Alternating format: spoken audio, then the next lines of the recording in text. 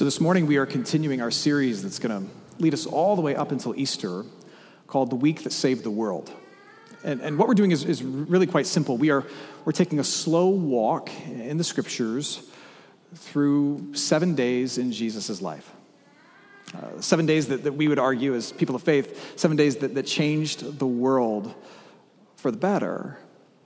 And so we started a couple weeks ago, and we started moving really fast. We started on what Christians call Palm Sunday, when Jesus entered Jerusalem. And then in that same week, we talked about Palm Sunday, and then Monday, Tuesday, Wednesday, all the way to Thursday. And then starting last week, we slowed way down.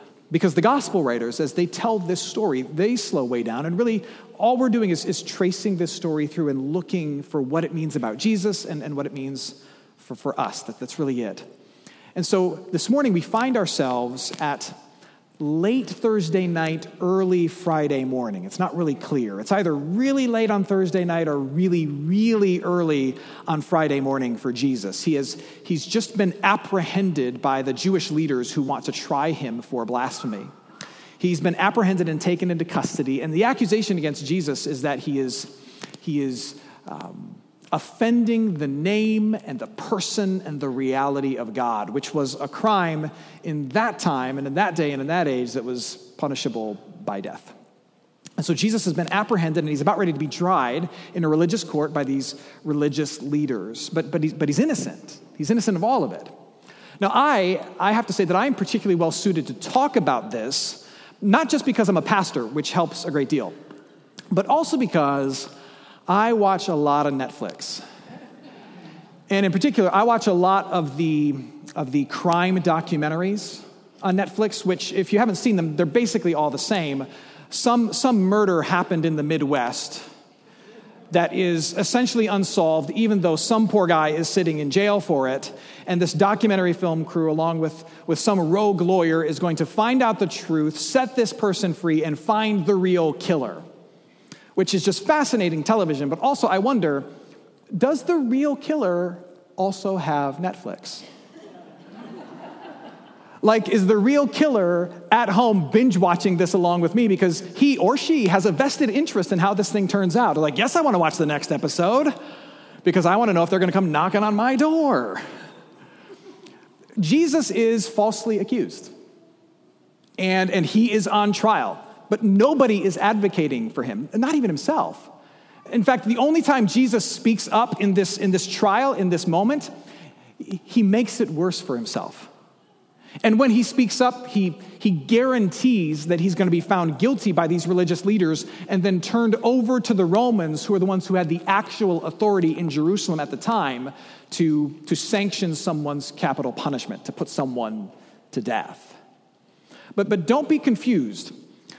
Just as we said a couple weeks ago, though Jesus is arrested, he is in control.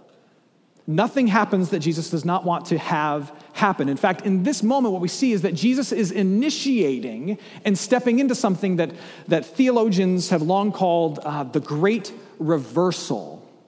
The Great Reversal. Where in this moment, and then certainly on the cross and in the empty tomb, Jesus is trading places with sinful humanity very clearly, very explicitly.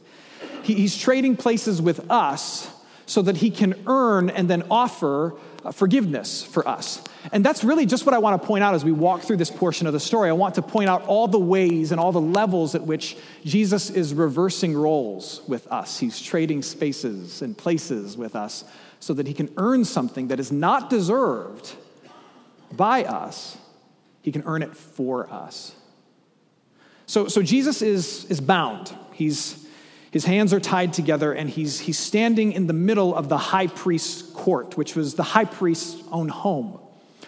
And standing in the middle is the high priest with Jesus, and then all around the outside are members of what's called the Sanhedrin, this religious leadership group. At least as many members of the Sanhedrin that they could wake up in the middle of the night so that they could get them to the high priest's home so that they could have the quorum that they needed. They needed a certain number of people present in order to vote legally on Jesus' guilt or innocence.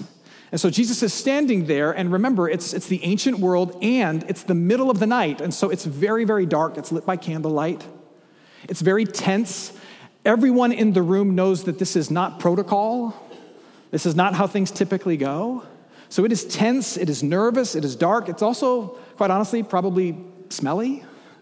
This is a room full of men who were woken up in the middle of the night who are now sweating profusely because this is not the way things typically go. So about 3/4 of the room probably needs a shower.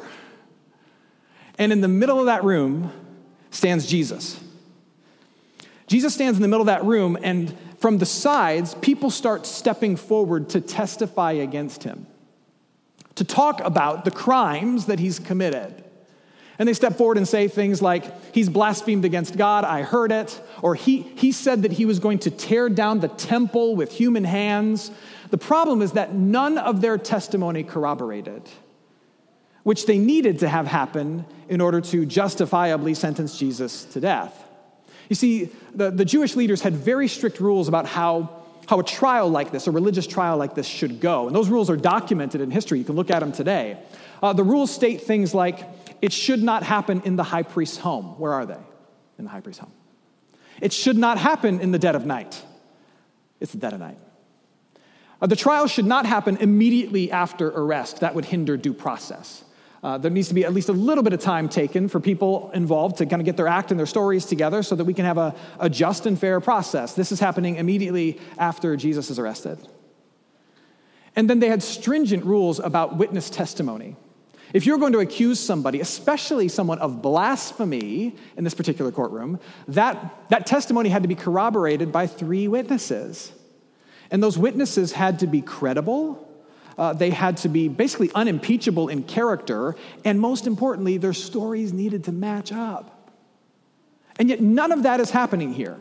And so everyone in the room, the high priest, Jesus, the Sanhedrin around the walls, who are all scared and look at each other, they all know that this whole procedure is quite literally illegal. And that the testimony that's being levied against Jesus is false. It's based on lies. It should not be permissible. It cannot stand up. And yet all of it is happening and all of it is going forward. Now, this would be bad enough if it were just you or me that's on trial in this situation. But this isn't happening in some downtown Houston courtroom. This is happening in the heart of Jerusalem to Jesus. And remember who Jesus is. Jesus is not just the rabbi and rebel teacher who claimed to be the long-predicted, long-awaited Savior of the world. Jesus is, in fact, what people of faith believe, he is God in flesh, God's own Son. And what we know about God is this, among many things. We know that God is the one who defines justice and then defines and defends truth. You can also say that God is justice and truth, right? God is justice and truth. So that means Jesus is justice and Jesus is truth. But then look at what's happening here. Justice and truth are being unjustly tried and falsely accused. Justice and truth in the flesh is being illegally tried and accused with lies. A great reversal is taking place. The story continues. The high priest is frustrated that he can't get the stories corroborated from the witnesses. And he knows that he needs something for him to take a vote on among the crowd so that they can vote that Jesus should die. And so in his frustration, he approaches Jesus himself and he tries to get Jesus to incriminate himself. He tries to get Jesus to get himself in trouble.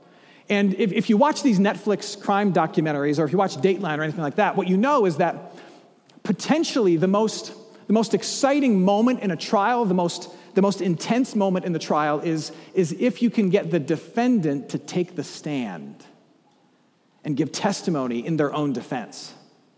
Because when that happens, man, you start to wonder, is this person going to crack under the cross-examination? Is this person going to confess in some kind of Perry Mason Matlock moment? I did it, and I don't regret it. Or is this person going to win over the jury with their testimony? And so the high priest confronts Jesus. And he asks them, what do you say about what all these people are saying? What do you say? Say something. Say something in your defense. And everybody in the room kind of leans in, wondering what Jesus is going to say. They lean in, and there's this long pause, and nothing. Jesus is silent.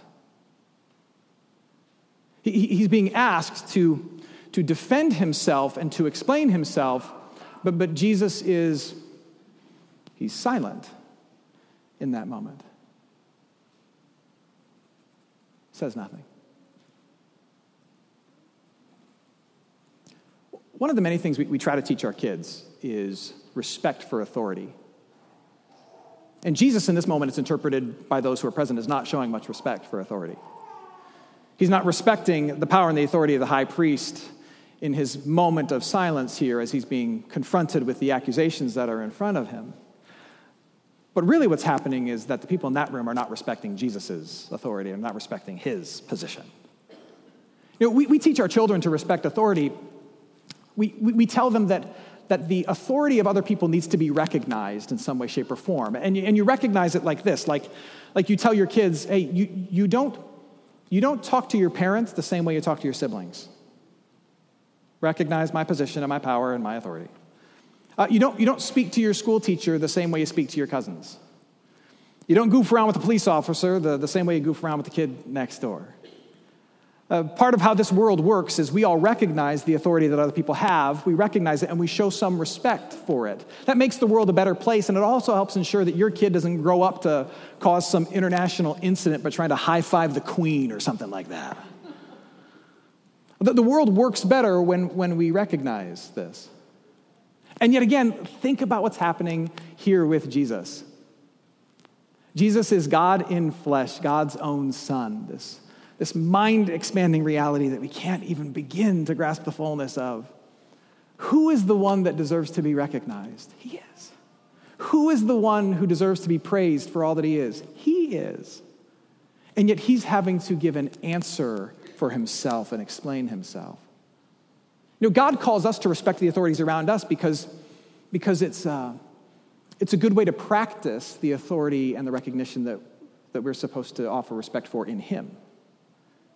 You see this throughout the scriptures. Like you look at the Psalms. David writes this in the Psalms. Psalm 145 is a great example. David says, I will extol you, my God and King, and bless your name forever and ever. Every day I will bless you and praise your name forever and ever. Great is the Lord and greatly to be praised, and his greatness is unsearchable. One generation shall commend your works to another. In other words, I'm going to teach my kids to recognize and respect how awesome you are and shall declare your mighty acts.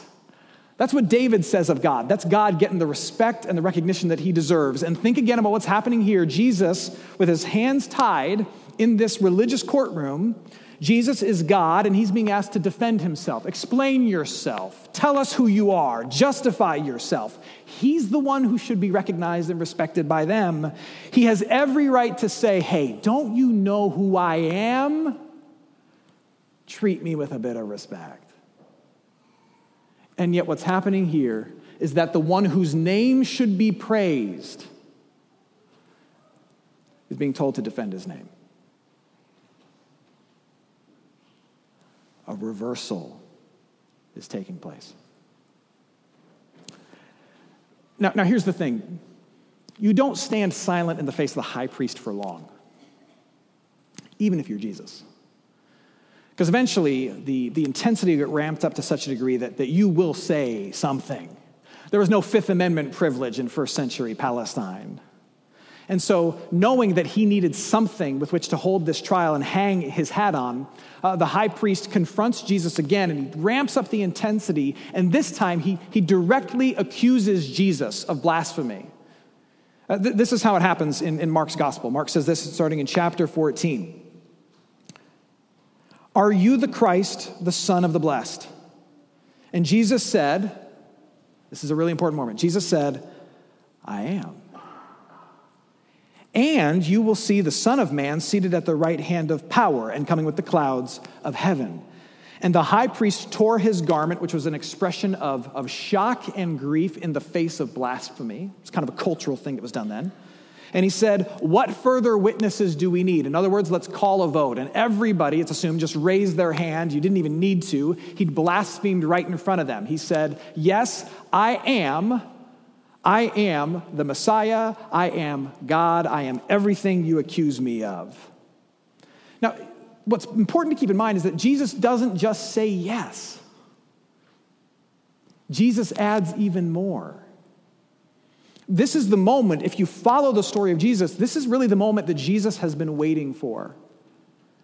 If you read through the Gospels, there are lots of moments where people kind of put two and two together and they figure out who he is. And they're like, oh, like you're the, and Jesus says, shh, not yet.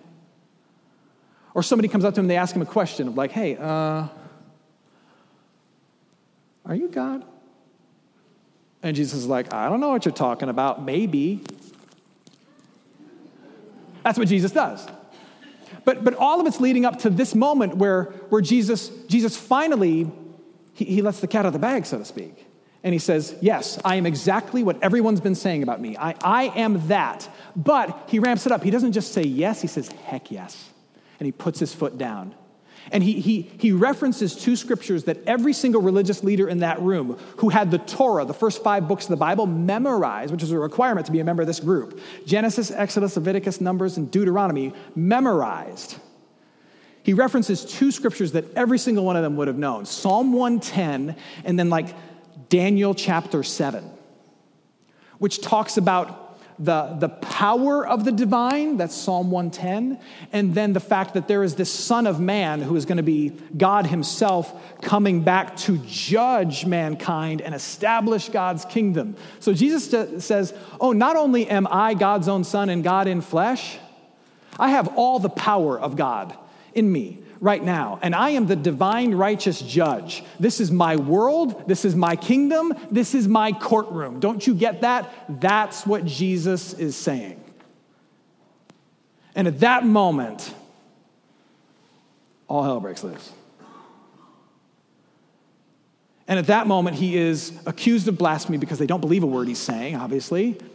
And at that moment, they begin to punch him.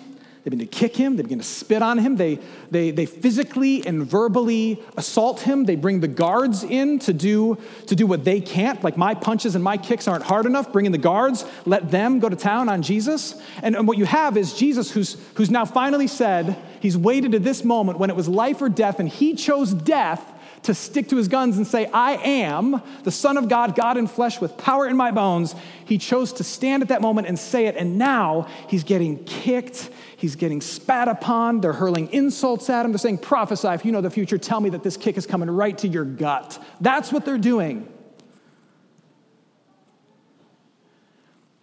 Because he's a blasphemer. Because he's offended God. But what is happening? A grand irony is taking place. Jesus is getting kicked and punched and condemned because he's offending God. And the people who are kicking and punching him, they're the ones who are actually, in that moment, guilty of it. Jesus is being punished for blasphemy by the people in the room who, in their punishing of him, are actually guilty of blasphemy. They have just condemned God, refused to believe God. They have just punched God, spat on God, kicked God, and ordered the death of God. And so what's happening? The true righteous judge, that's Daniel 7, takes the punishment of and from the truly guilty. A great reversal is taking place. Now, for you and me, like, what does all this mean? Like, what's the theological and personal, application of this? And to get you there, I have to jump back to Netflix. I do. So when you watch these crime documentaries, you sit there and you think, wow, how in the world does this happen? And I wonder if the guilty person, the one who really is guilty of all of this, the one who should be on trial, I wonder if they're watching this.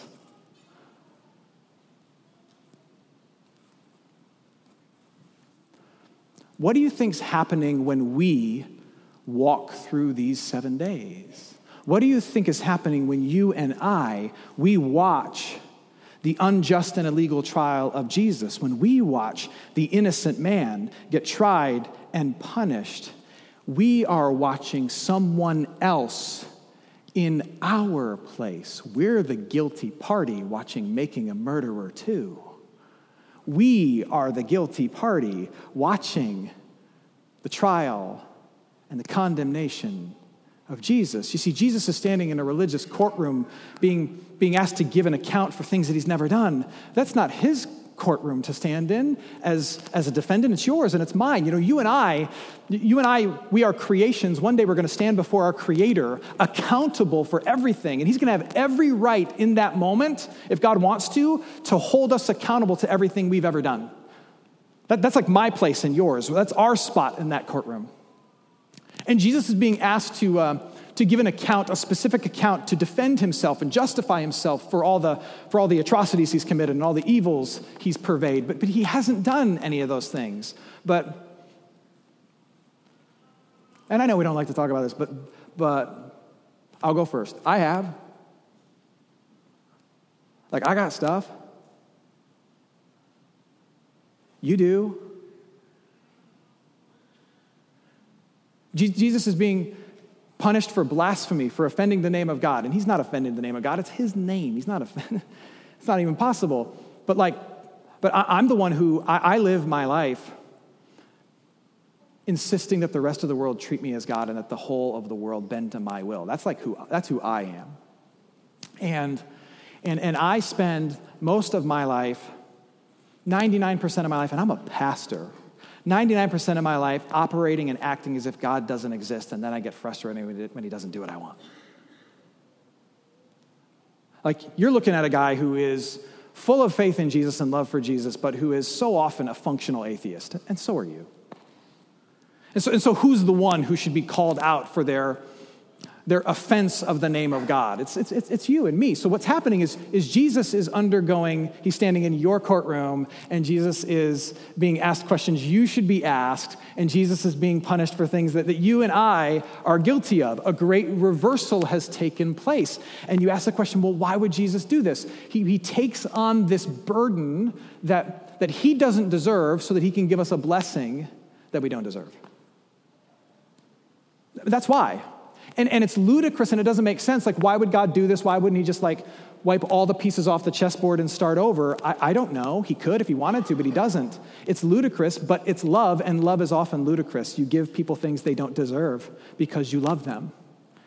And so God says, I love all these people, and so he enters into our trial and answers our questions and stands under our condemnation so that justice can be done, but we come out squeaky clean. And he trades those spaces with us, and so he gets our burden, and then he says, here, as I take your burden, have the blessing of being a part of my family. When the Father looks at you, he now sees Jesus. When the Father looks at you, he sees his perfection, he sees his place in the family, he sees all of his promises, he sees all of it. That's the great reversal, that's the trade. That's what's happened here. That's the why of this moment. And here's what I want you to do with it. If this is a new story for you, or if you are just now starting to appreciate this story, my encouragement for you is to binge watch it a little bit. Especially this time of year, this whole story of Jesus being rejected, crucified, dying, and rising, and all of it being for you, not just for us, but for you, you right there, for you. Binge watch that story, rehearse it, get in front of it, read it, watch it this time of year, and grow in some appreciation for it. And then the next thing I would ask is if you are familiar with this story, is to express your gratitude for what happened in this story during this time of year. That's what this time of year is for. It's for you to take some moments, if you're here as a person of faith, and to say, Jesus, thank you for trading places with me. Thank you for taking my burden so that I could get all the blessing. So often we forget that this is what has happened, that you live as a forgiven and loved child of God. It is finished. It's all done. You get to just live in joy and know that any pain you experience is temporary, not eternal. That's your reality. But at certain moments during the year, it's good for us to slow walk and to say thank you. Thank you, thank you, thank you, thank you. And then the next level of application is this, and this is like some postgraduate work in following Jesus, but you guys are all up to the task. The next level is this. We don't just like binge watch that story and kind of get it flowing through our veins. We don't just say thank you for this story, but we start to imitate this story, this great reversal. And by the way, that's what the whole of discipleship is. It's just taking what we see Jesus doing and trying to do it ourselves imperfectly. It's like the other day when my son was going to help me clean the car. He made it worse. But he's blessed by helping his dad. And he grows from it, and he learns some things from it, and his heart is full when he gets to do it, and so is his dad's. That's what discipleship is. You see Jesus doing certain things, and you say, I'm going to do that too. He loves these type of people. He gives generously. He loves to his own detriment. I'm going to do that too. That's what discipleship is. So if you see Jesus trading places with people who don't deserve it, trade places with people who don't deserve it. If you see Jesus initiating this great reversal, initiate a great reversal in your own life. Here's what that looks like. You have joy, saddle up to next to somebody who doesn't have joy and give them yours in some way, shape, or form. You have means, you have wealth, and we are a very wealthy people. You seek out and you share someone who doesn't have what you have.